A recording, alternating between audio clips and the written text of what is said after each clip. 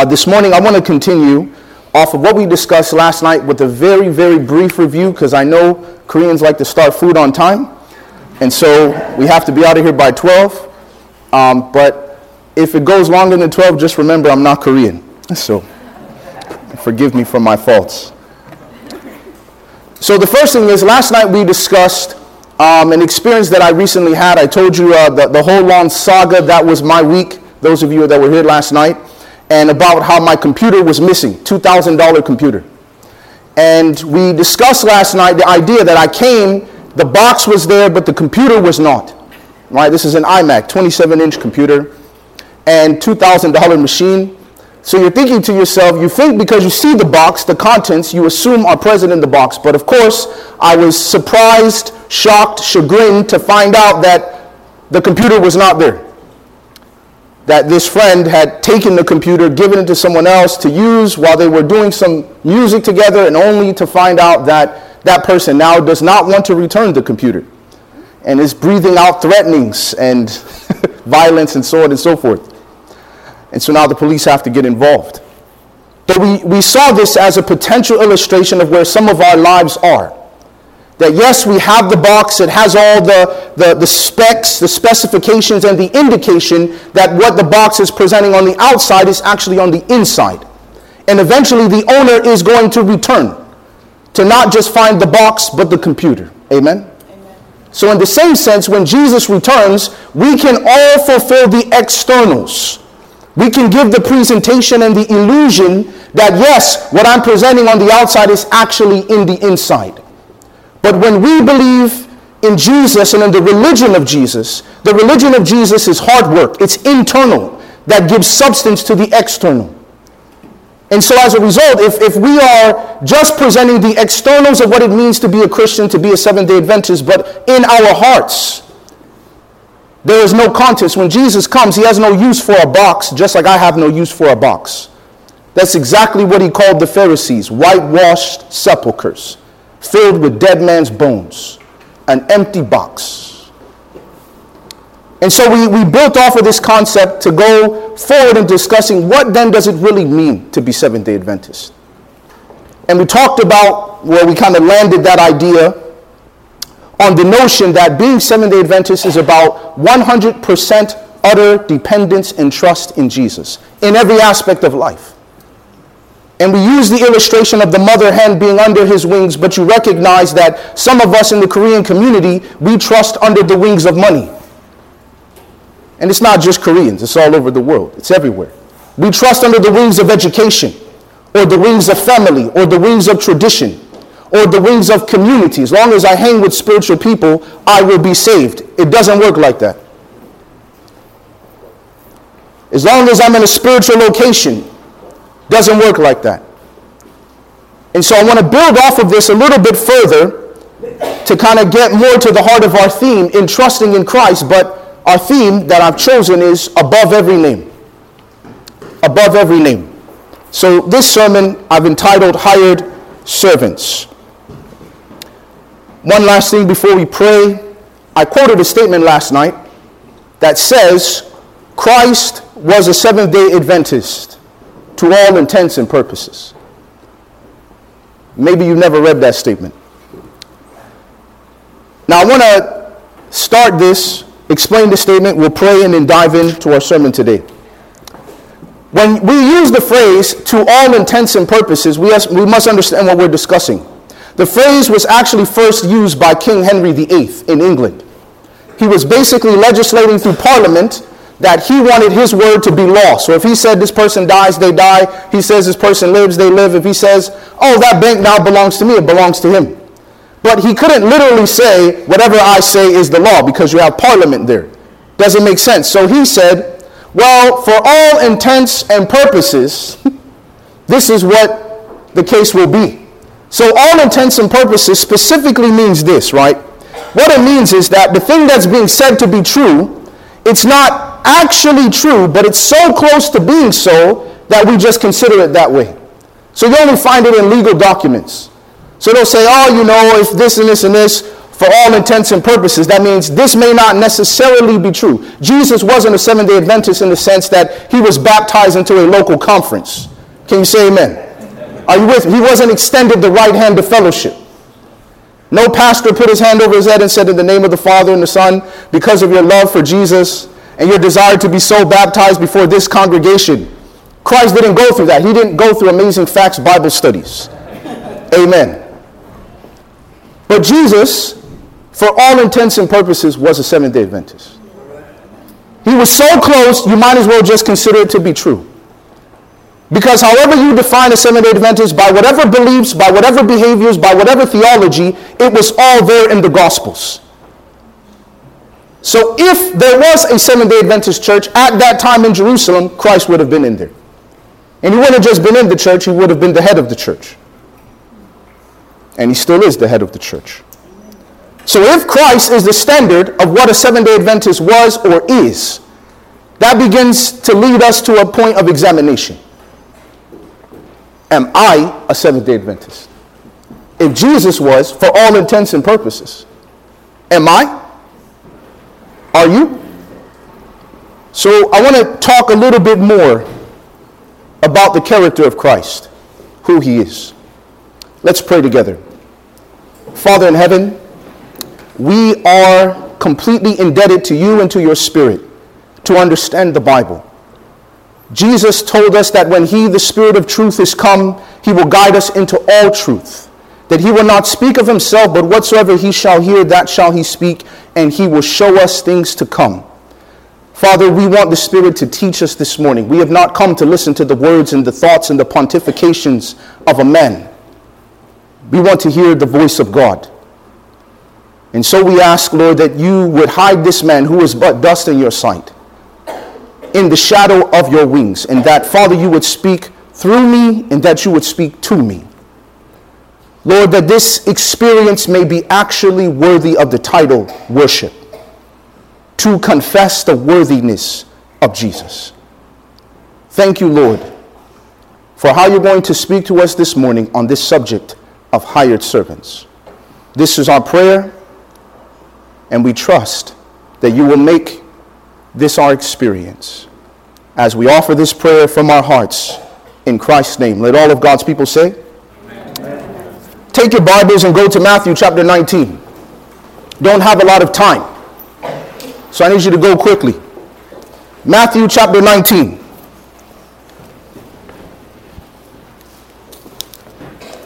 When you're there, you can say amen.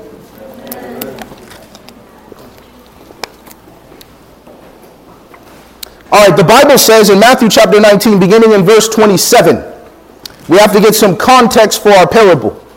It says, then Peter answered and said to him, see, we have left how much?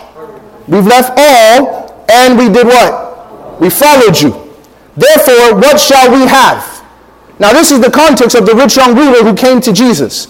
He said, what good thing shall I do that I may have eternal life? And Christ said, go and sell all that you have, give to the poor, come and follow me, and you will have treasures in heaven. So Peter heard this. The rich young ruler goes away sorrowful because he has great possessions. He doesn't want to let it go. Peter looks at Jesus and says, Lord, see, we have left how much? All. And we have followed you. So what do we get? The rich young ruler we don't remember that being in the discipleship call by the Sea of Galilee. Follow me, I'll make you fishers of men, and you'll receive treasures in heaven. I don't remember you mentioning that, Lord. But you just said it to the rich young ruler, so what do we get? So Jesus responds in verse 28. So Jesus said to them, assuredly, I say to you, that in the regeneration, when the Son of Man sits on the throne of his glory, you who have what? Followed me. So he deals with people who follow him.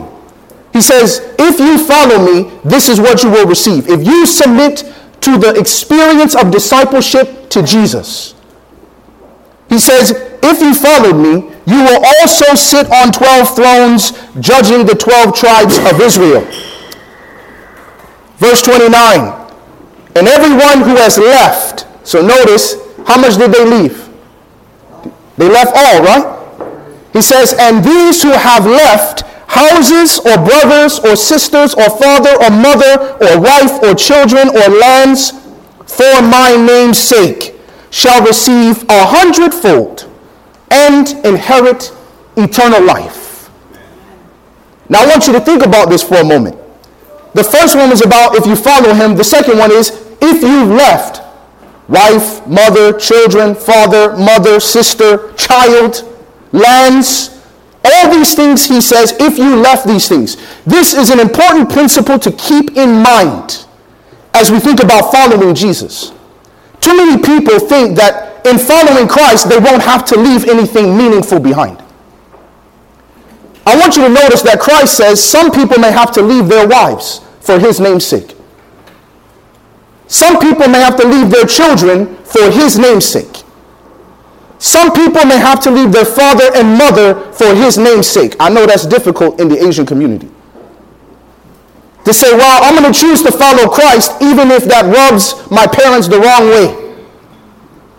And too many times we are raised in the Christian community to say God is number one. Isn't that what we are told? Yes or no? It's important to stay close to Jesus. It's important to come to church. It's important to follow Christ. But guess what? All of a sudden you get a call from God and God says, hey, listen, I want you to stop going to school right now. Take a year off. All of a sudden your parents who are so about God being number one, guess what they have to say? Oh, listen, you should finish school first. But that's not what the Holy Spirit is telling me. Well, now you're being disrespectful. You shouldn't talk to your parents that way. Wait a minute. I thought you raised me to follow Christ. You raised me to obey him, to trust him in all things. Even if that meant forsaking you. Because if we're preparing them for the mark of the beast, isn't that what we should be teaching them? Yes or no? Yes. But if that is the case, all of a sudden, and trust me, I've sat down with the young people time and time again, all over the world. It's fine to follow God as long as it fulfills your expectations of your parents. But if what God has for you doesn't match up with what your parents have for you, what do you do in that situation? And Jesus says, here is the promise if you have to leave something. We have to stop preaching a gospel that tells people if you follow Jesus, you don't leave anything. I'm going to tell you right now, I wasn't raised a Christian. I wasn't even raised a religious person. And when I went to preach at Loma Linda, and I was listening to the different things, by the third sermon I preached, this is years ago, I said to them, I said, I'm preaching this sermon at an Adventist university very intentionally.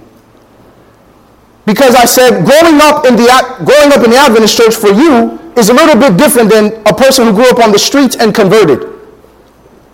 And I said, here's the difference.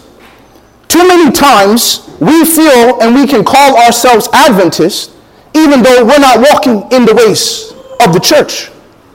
But lo and behold, Sebastien comes along, gets a Bible study, starts coming to church, Sabbath school, etc. They say, well, this is what we believe. This is what you do. You don't eat this. You don't go to those places. The Sabbath is from this time to this time. Not when it's convenient for you. So as I'm learning these things, I'm thinking, man, I have to give up things I like to follow Christ. I had plenty of friends until I decided to be Adventist. Then I was in the Marines, trained to kill people. All of a sudden, I'm reading the Bible, thou shalt not kill. It's like, well, I was really excited about going to the Middle East. I was in before 9/11. So I remember what it was like before and the difference afterwards. So when I was trained before 9/11, it was kind of like, yeah, you might see combat in your lifetime. You might. Then 9/11 happened. I was thinking, I'm ready to go. I'm trained with this M16 A2 service rifle. I'm trained with hand-to-hand, knives, pistols, whatever it takes. And we have a saying in the Marines, one shot, one kill. You don't waste bullets. So if you shoot, you make sure you end the person, first bullet. And you practice that for weeks.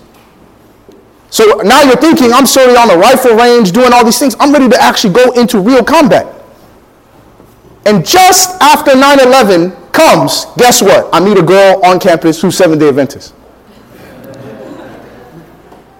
Starts talking to me about ministry of healing and all these things. I'm studying the Bible. I'm thinking to myself, as I start reading the Bible for the first time, and I'm like, this is not Jesus' work. I can't go around killing people.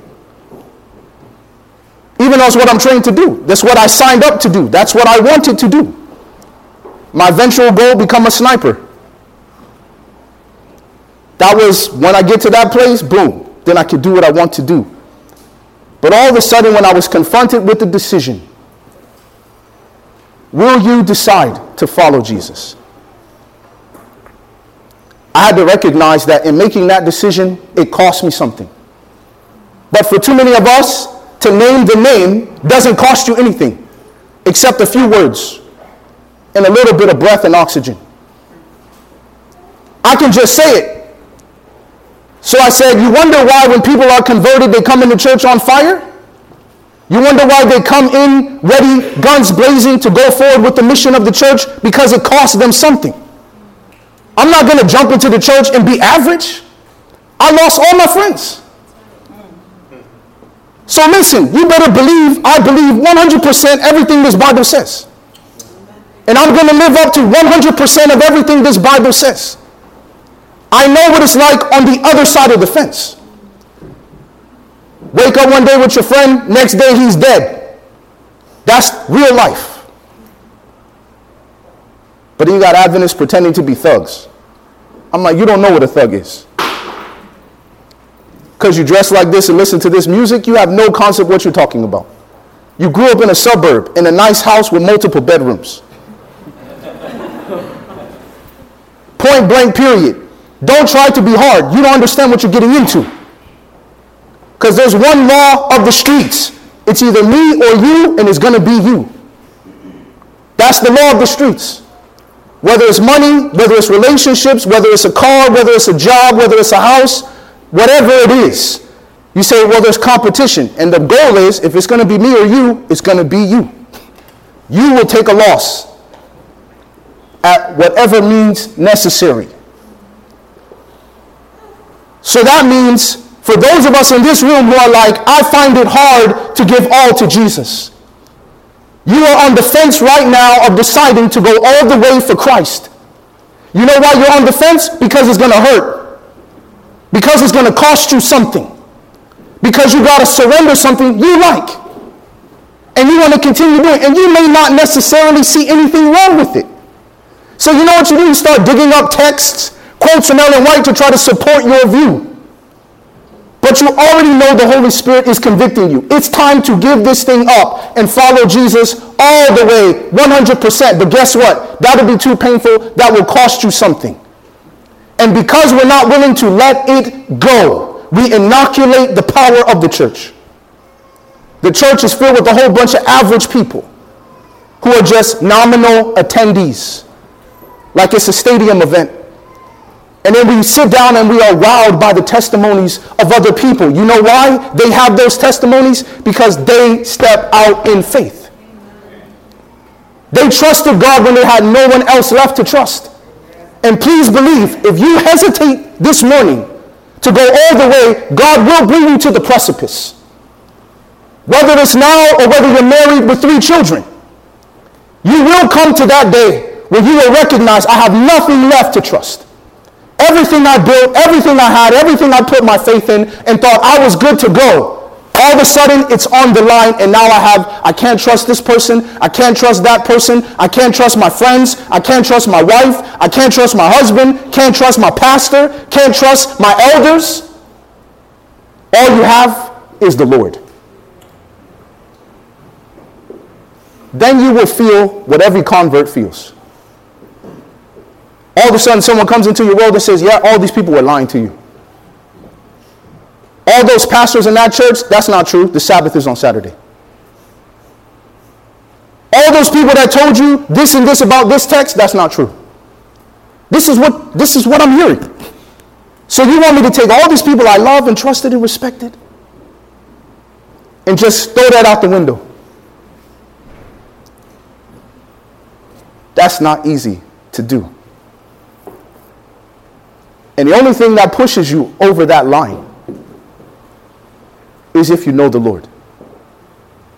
Because you're not going to give up something like that easily unless you know 100% that you can trust Christ and his word. You won't do it. And that's why many of us sitting here this morning, we haven't done it yet. We just attend and your parents are praying for you, hoping one day you will actually cross the line and become a real Christian. Not just do it because your parents expect it or because you don't want to hear their mouth, but because you yourself believe it. It is no longer your father and mother's religion. It's yours. So I let you know ahead of time. You have a decision to make.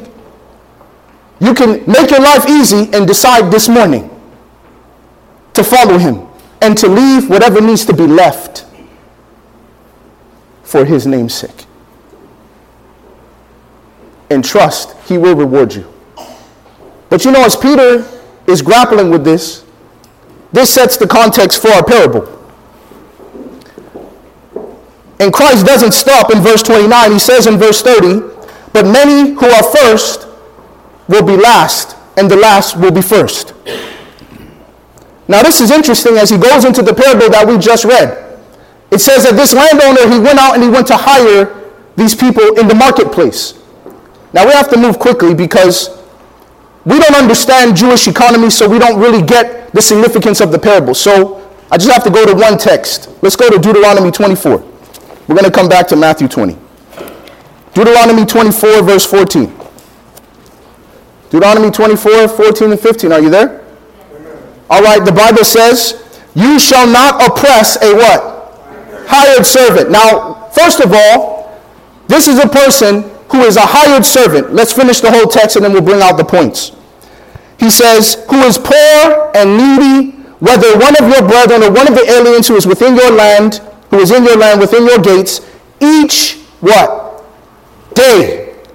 You shall give him his wages, and not let the sun go down on it. For he is poor and has set his heart on it, lest he cry out against you to the Lord, and it be sin to you.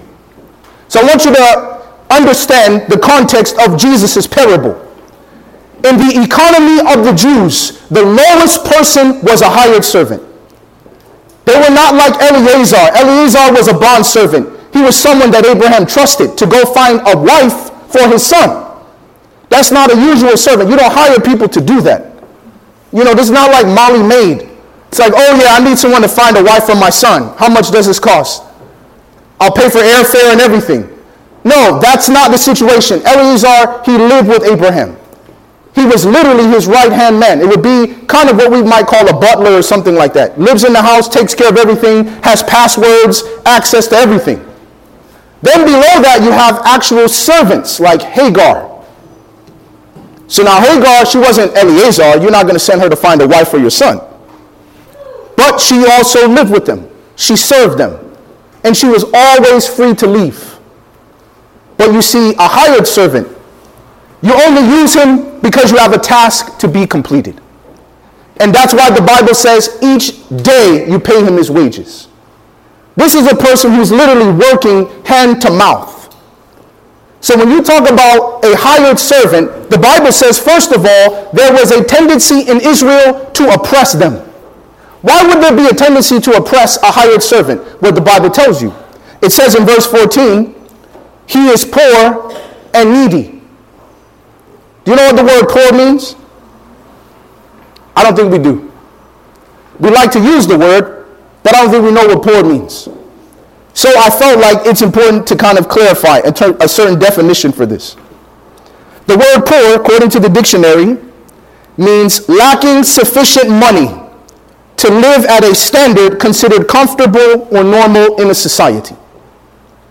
Lacking sufficient money to live at a standard considered normal or comfortable in a given society. They go on to say that people who are too poor to afford a telephone. Now you have some synonyms, right? People are impoverished. So when you talk about a hired servant, you're talking about a brother who is strapped for cash. He's broke. He's penniless. He's got nothing. But it doesn't stop and say he's poor. The Bible says he's poor and needy. Now I thought, why are you repeating the same concept? But then I had to look up the word needy. You know the word needy, it's very interesting. The word needy means a person lacking the necessities of life. So poor means you don't have the money to live at the standard of everybody else, right? This is how you should live. You should have a house, food, lights, running water in our society. But it says he's not just poor, he's needy. That means he's lacking the basic necessities of life. So now you have a person who's poor and needy who's coming to work for you. And guess what? People look at that and they say, I can take advantage of this guy. He's so desperate. Hey man, I just fixed your thing. Oh, I'll pay you tomorrow. Come back. So the person doesn't want to pay this guy. So he keeps coming, chasing a carrot, thinking finally this guy's going to pay him, only to find out that even Jews were doing this to their own people. Knowing the brother is poor and needy, he's got a wife and kids to feed, he's working day by day to survive. And people would actually deny this man money and exploit him, take advantage of his broken condition.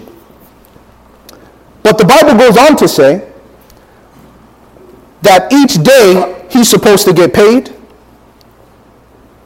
And the Bible says that he was a person who was so desperate that all he had was hope.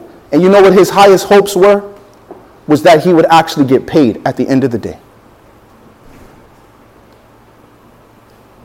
I don't think we can resonate with that. Think about your own hopes and dreams. You hope one day, right, that your kids will grow up, they will love the Lord. You hope one day, right, your house will be paid off, you can retire, chill with your wife, take long walks on the beach, vacations, all those things. But this man, when it says he sets his heart upon it, that means this is his hope. His hope is just simply that he will get paid today so he can come home with food for his family. That's all he hopes for every day. So now when you go back to the parable in Matthew chapter 20, and Jesus says the man went out to hire laborers in the vineyard. And these men were there offering themselves in the marketplace. And as they're offering themselves in the marketplace, the Bible says that he goes out to hire these laborers. And in verse 2, it says, now when he had agreed with the laborers for a denarius a day, he sent them into his vineyard. So this man is out there at 6 o'clock in the morning. So these first workers, the day starts at 6 a.m. So first of all, when you come into the marketplace and you're looking for laborers, you realize to yourself, man, these guys must be something. They're out here at 6 a.m. You know, we had a devotion at 7 a.m. this morning. And people are like, I don't know if I can make it to 7 a.m. worship. But you got brothers who are ready to go, ready to work at 6 a.m. In order to get to the marketplace at 6 a.m., you had to leave long before. So they recognize their condition. I'm desperate, I'm poor, I'm needy, I can't waste time. So that brother wants to make sure that he works a whole day, and if he works a whole day, there's no risk or danger that they won't pay him a full day's wage. And he agrees on a denarius. But in verse 3, something interesting happens in the parable. The Bible says, and the owner went out about the third hour. That means 2 hours of the workday is gone. It's 8 o'clock in the morning. At 8 o'clock in the morning, he goes out. He saw others standing idle in the marketplace. And he said to them, you also go into my vineyard, and whatsoever is right, I will pay you. Now let me ask you a question. If you went out for a job interview, and as you're sitting in the job interview, in business school, we talk about the fact that very important questions to ask in your interview. And one of them is to ask, what is the general pay scale for this position? And the reason why that's an important question to ask is because it shows confidence in your abilities and your ability to add value to the company. So if you're interviewing me, you see value in what I can do. So therefore, I want to know what value in terms of money do you put upon my abilities? So you should ask that question in an interview. People who don't ask the question come across as unconfident. So that's why we tell people in an interview, you should ask how much money. So the first hour workers, I imagine he came to them the same way. Hey, come work in my vineyard, I'll pay you what's right. They were like, nah, bruh, I'm a hired servant. You know how many times I heard this before? Oh yeah, I'll pay you what's right. At the end of the day, no money. Or he says, oh, you didn't do the job the way I wanted to. You got to come back tomorrow, then I'll pay you. So the first hour workers are like, listen, bruh, people take advantage of us all the time. I need this in contract writing. So they break out their contract, put the amount down. As they put the amount down, they go work in the vineyard. But the next people, at 8 o'clock in the morning, he says, listen, I'll pay you what's right. And guess what? They actually went and worked for that amount of money. Would you go to work if someone interviewed you and you said, hey, how much is this position? Oh, don't worry, we'll pay you what's right. How many of you would take that job? No one. You know why you won't take the job? Because you don't trust them. Am I telling the truth? You're like, look, I'm not going to sign up. Oh yeah, sign this form, W-2, and all these different things. And next thing you know, they say, oh, we'll pay you what's right. No. I need to know specific numbers. That's what we're going to say. But you know, the 3rd hour workers, the 6th hour workers, the 9th hour workers, they all went with that agreement. Why would they go work for a man who told them, I'll pay you what's right? The only thing you can find to justify their actions is because they trusted him. Now finally he comes to the 11th hour workers. He says, why you been standing here all day? They say, no one hired us. So after they have this agreement, he says, go work, I'll pay you what's right. Now I want you to know, 11th hour means 1 hour of work left. Have you ever hired a person for 1 hour of work?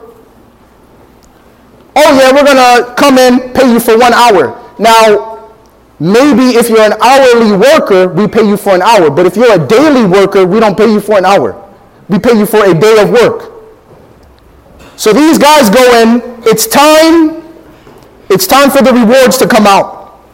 Verse 8, so when evening had come, the owner of the vineyard said to his steward, call the laborers and give them their wages, beginning with the last onto the first. And when those came who were hired about the 11th hour, they each received a denarius. Now we read the parable, so I don't have to go over the details again. But to start digging our teeth into this thing, this man looks at this 11th hour worker who worked 1 hour and paid him the same amount that he agreed with the 1st hour worker. Obviously, the men were not happy. How could you make these people equal to us? We bore the heat and the burden of the day. Do you know what their mindset is? Their mindset is that, listen, when it comes to working in this economy, you get paid for your work. Isn't that true? How many of you guys get paid a full day for 1 hour of work? If your job found out that you put down full day for wage, even though you only work 1 hour a day, you'd be fired. This is inefficient. This is not helping. We don't need that kind of employment. But Jesus says, in heaven's economy, people are not rewarded based on the amount of work that they do. I don't pay people and I don't reward them based on what they gave up. So here Peter's talking to Christ and saying, we left all, we followed you, what do we have? And Jesus saying, listen, yes, you will receive these things, but I need you to understand something. You're not receiving them because you were the first ones to follow me. Because guess who would be a 1st hour worker? Peter, Andrew, James, and John. The first ones to answer this call to follow Christ. John the Baptist.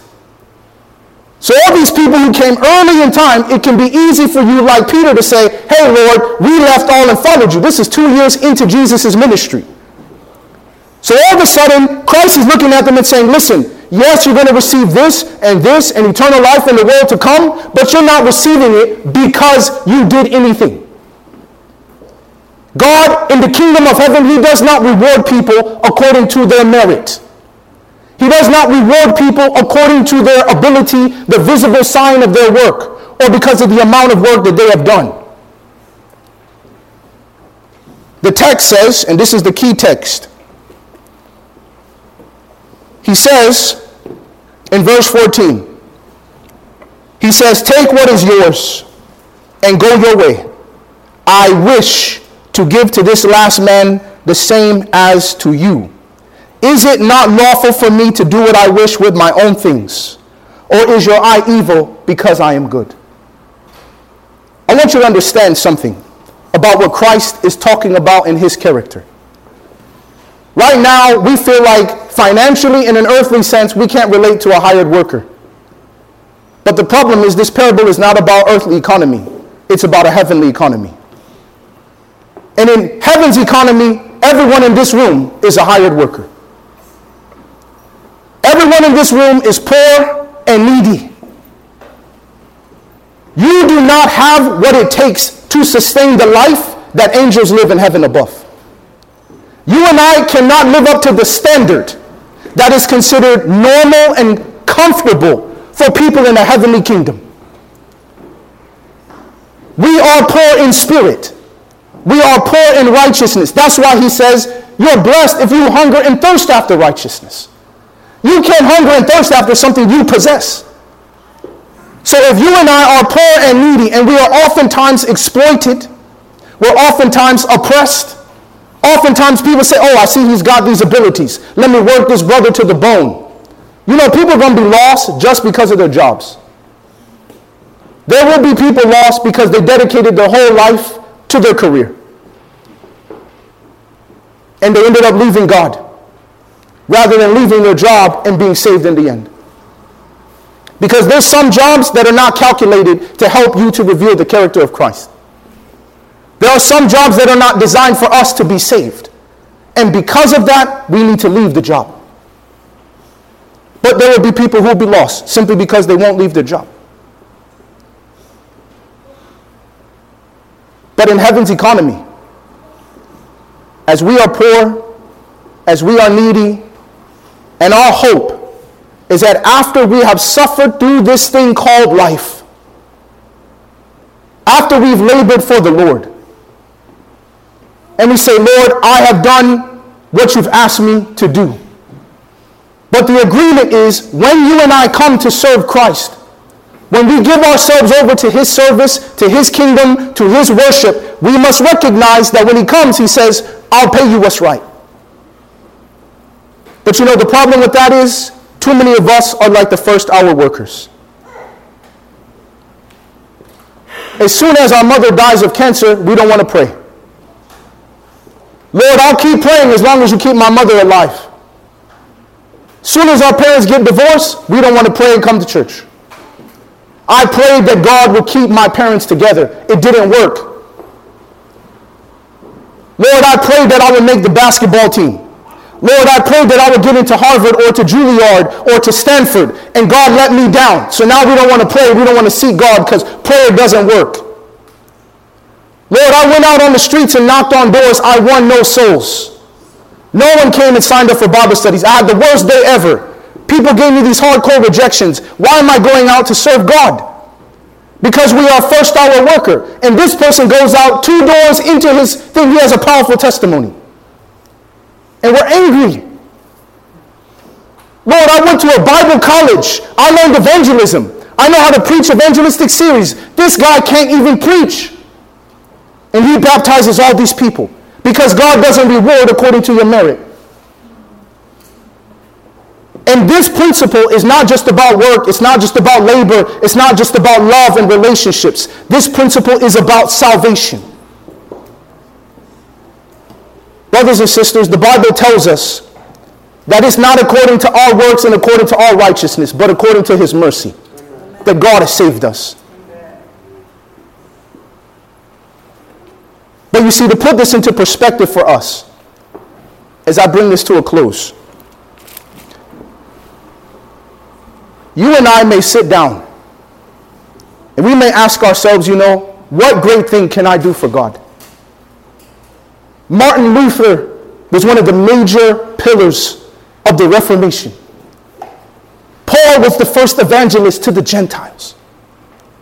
Peter was the leader of the early church. John the Baptist was the forerunner of Christ. Moses was one of the greatest types of Christ in the Old Testament. Enoch went to heaven, the first one, without seeing death. Elijah was translated. 24 elders were resurrected. Oh, then after us, there was John was on the island of Patmos, gave us the book of Revelation. Daniel gave us his prophecies that have guided us all these years. All these people have done amazing work. And then we go back to our pioneers. J.N. Andrews memorizes the New Testament in 5 languages. First missionary overseas to France. James White, the first time he went out to preach, baptized 1,000 people at 22 years old with no Bible college training. We read these stories, we read about their sacrifices, we read about their testimonies, and all we're saying is there's nothing great for me to do. As soon as you get a ministry idea, just look on the index and you'll see, oh yeah, they got this ministry, that ministry. The church is already doing that. What is there left for me to do? And if you are feeling that way, then you are feeling like an 11th hour worker. And the parable says Jesus wants 11th hour workers. He tells them, you go also and serve in my vineyard, and I will give you what is right. And when you go, guess what? The 11th hour worker, his whole mindset is different. He's the only one walking around that vineyard happy to have a job. You ever wonder people complain about ministry and evangelism? The 11th hour worker is the only person who's excited to be working. He's the only person who's willing to do whatever the landowner wants him to do. There is no service beneath him. The very fact that the God would bring me in here for 1 hour, I'll do whatever he asked me to do. I waited here all day thinking about my daughter, thinking about my son, thinking about my wife, and saying 1 hour left, the sun's about to go down, I got nothing in my pockets to come home. And all of a sudden a man looks at me and says, I want you to come work for me. And I'll pay you what's right. And he's thinking, the fact that the God would pay me at all. So then, if this is true in this heaven's economy, and this isn't about work and profession and job, and this is about salvation, what do you think we are going to feel when we get to heaven? You think you're going to go to heaven and be like, oh, this person is saved? This person, I can't believe this person is exalted above me in the kingdom of heaven. No, you're not going to get there that way, because if you get to the gates of heaven and they say only people who've done amazing things can enter here, please tell me, what amazing thing did you do for God? Please tell me, what movements did you start? Please tell me, how many people did you baptize? Dwight Moody baptized over 1 million people in his lifetime. Prayed with over 75 million personally. I don't want to be next to the gates next to him. Hey, Dwight, what did you do? Oh, baptized 1 million, prayed with over 75 million, led revival all across the world in different countries. Charles Spurgeon, oh yeah, baptized all these people every week. His prayer meeting was attended fully by the church, 3,000, every Wednesday. Don't want to be next to him at the gates. You know why? Because we are thinking God rewards us according to what we have done. But when you get to heaven, this parable tells us the person that is most rewarded, that is most highly exalted, is not the person who did the most. It's not the martyr who sacrificed his life. It's not the reformer that lived his life from city to city in persecution, bearing the heat and the burden of the day. But the reality is, it could be you. Not because of what you've done. Not because of all the results that came from your labor. But simply because of the spirit in which you did the things that God asked of you. What would you do if you got to heaven and right next to God he pointed at you and said, this is your seat. And as you're walking up to that throne seat, you pass Paul, you pass Moses, you pass Enoch. Are you catching what I'm saying? As you're walking by all of these people that you may look up to and respect and think there's no way I could be exalted above these people. And Christ says, this is your seat on my right hand. And you say, why? I tell you, the person who's going to be most highly exalted in heaven is the one who will be shocked. But the person going to heaven thinking, oh yeah, I'm not surprised. I know I'm highly exalted. I know I'm going this way. I mean, you won't even make it to the kingdom, let alone.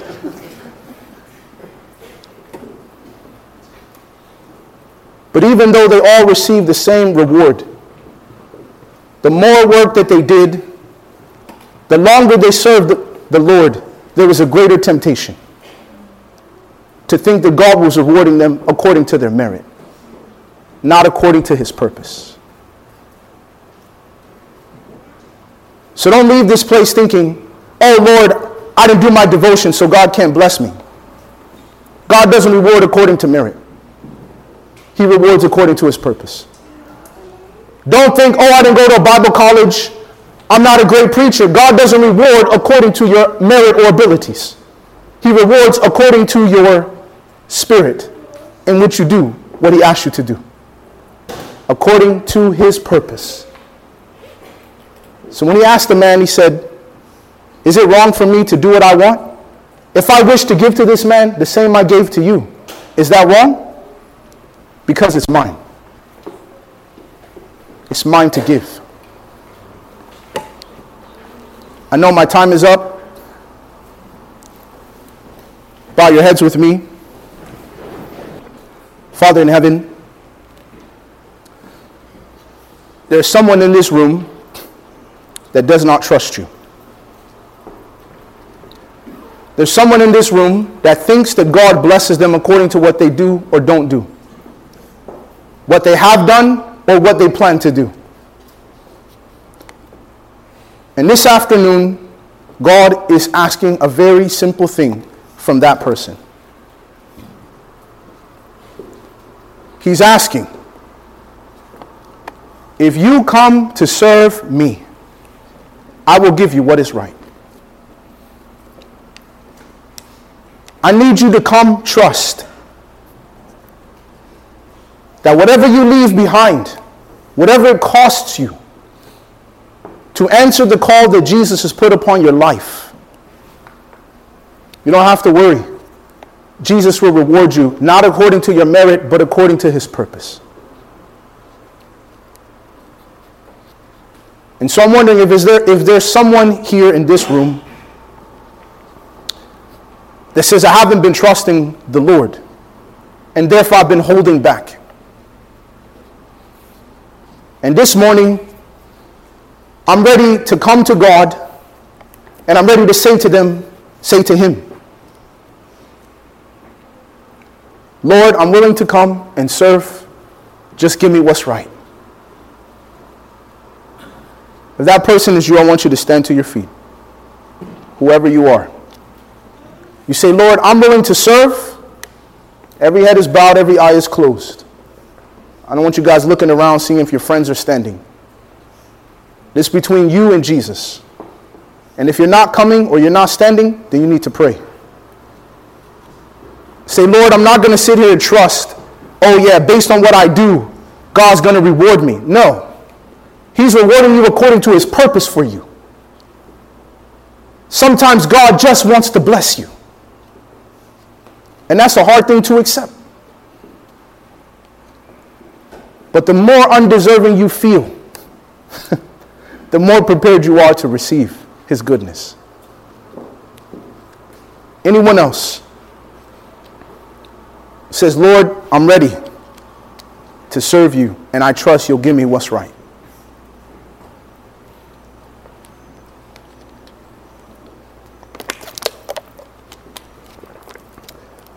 My last invitation is for that person who's been holding back, going all the way for Christ. because you're afraid of what you have to give up. And so this morning, today is your day. I'm going to decide to follow Jesus. No turning back. And I'm ready to go all the way. Is there someone here that has not crossed that line? They've been holding back a part of their lives or a part of themselves from the Lord Jesus Christ, and you are now ready to cross that line. I want to invite you to stand to your feet. I have not gone all the way with Jesus because I'm afraid of what it's going to cost me. So this morning, I'm ready to lay that down and say, Lord, I'm ready to go all the way, 100%. Anyone else says, Lord, I haven't gone all the way, but today I'm going all the way. I invite you to stand right where you are. This is between you and the Lord. Nothing to be ashamed of, to follow Christ, because Christ is not ashamed of you. Praise the Lord. I'll only hold it for another few seconds and then I'm going to pray.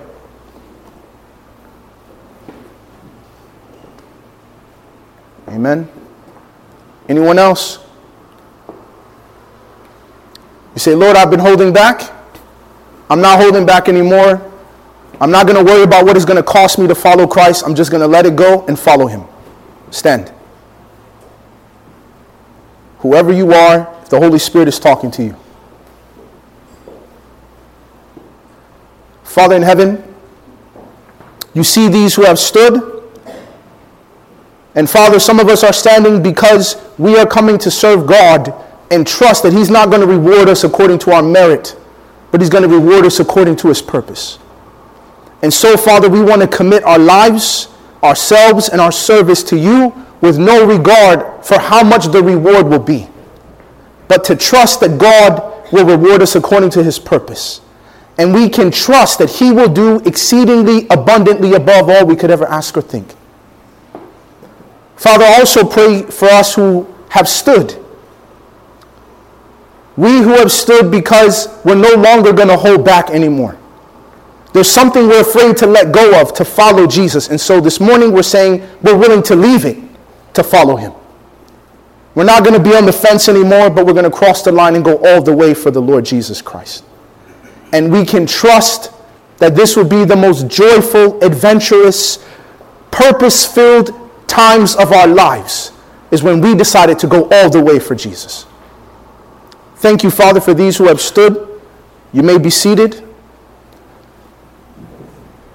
And Father, I pray that you would bless each and every one of them, that you would guide them, that your hands may rest upon them, and that you may turn them into new men and women. Through the power and indwelling of your Holy Spirit is our prayer in Jesus' name. Amen. This media was brought to you by Audioverse, a website dedicated to spreading God's Word through free sermon audio and much more. If you would like to know more about Audioverse, or if you would like to listen to more sermons, please visit www.audioverse.org.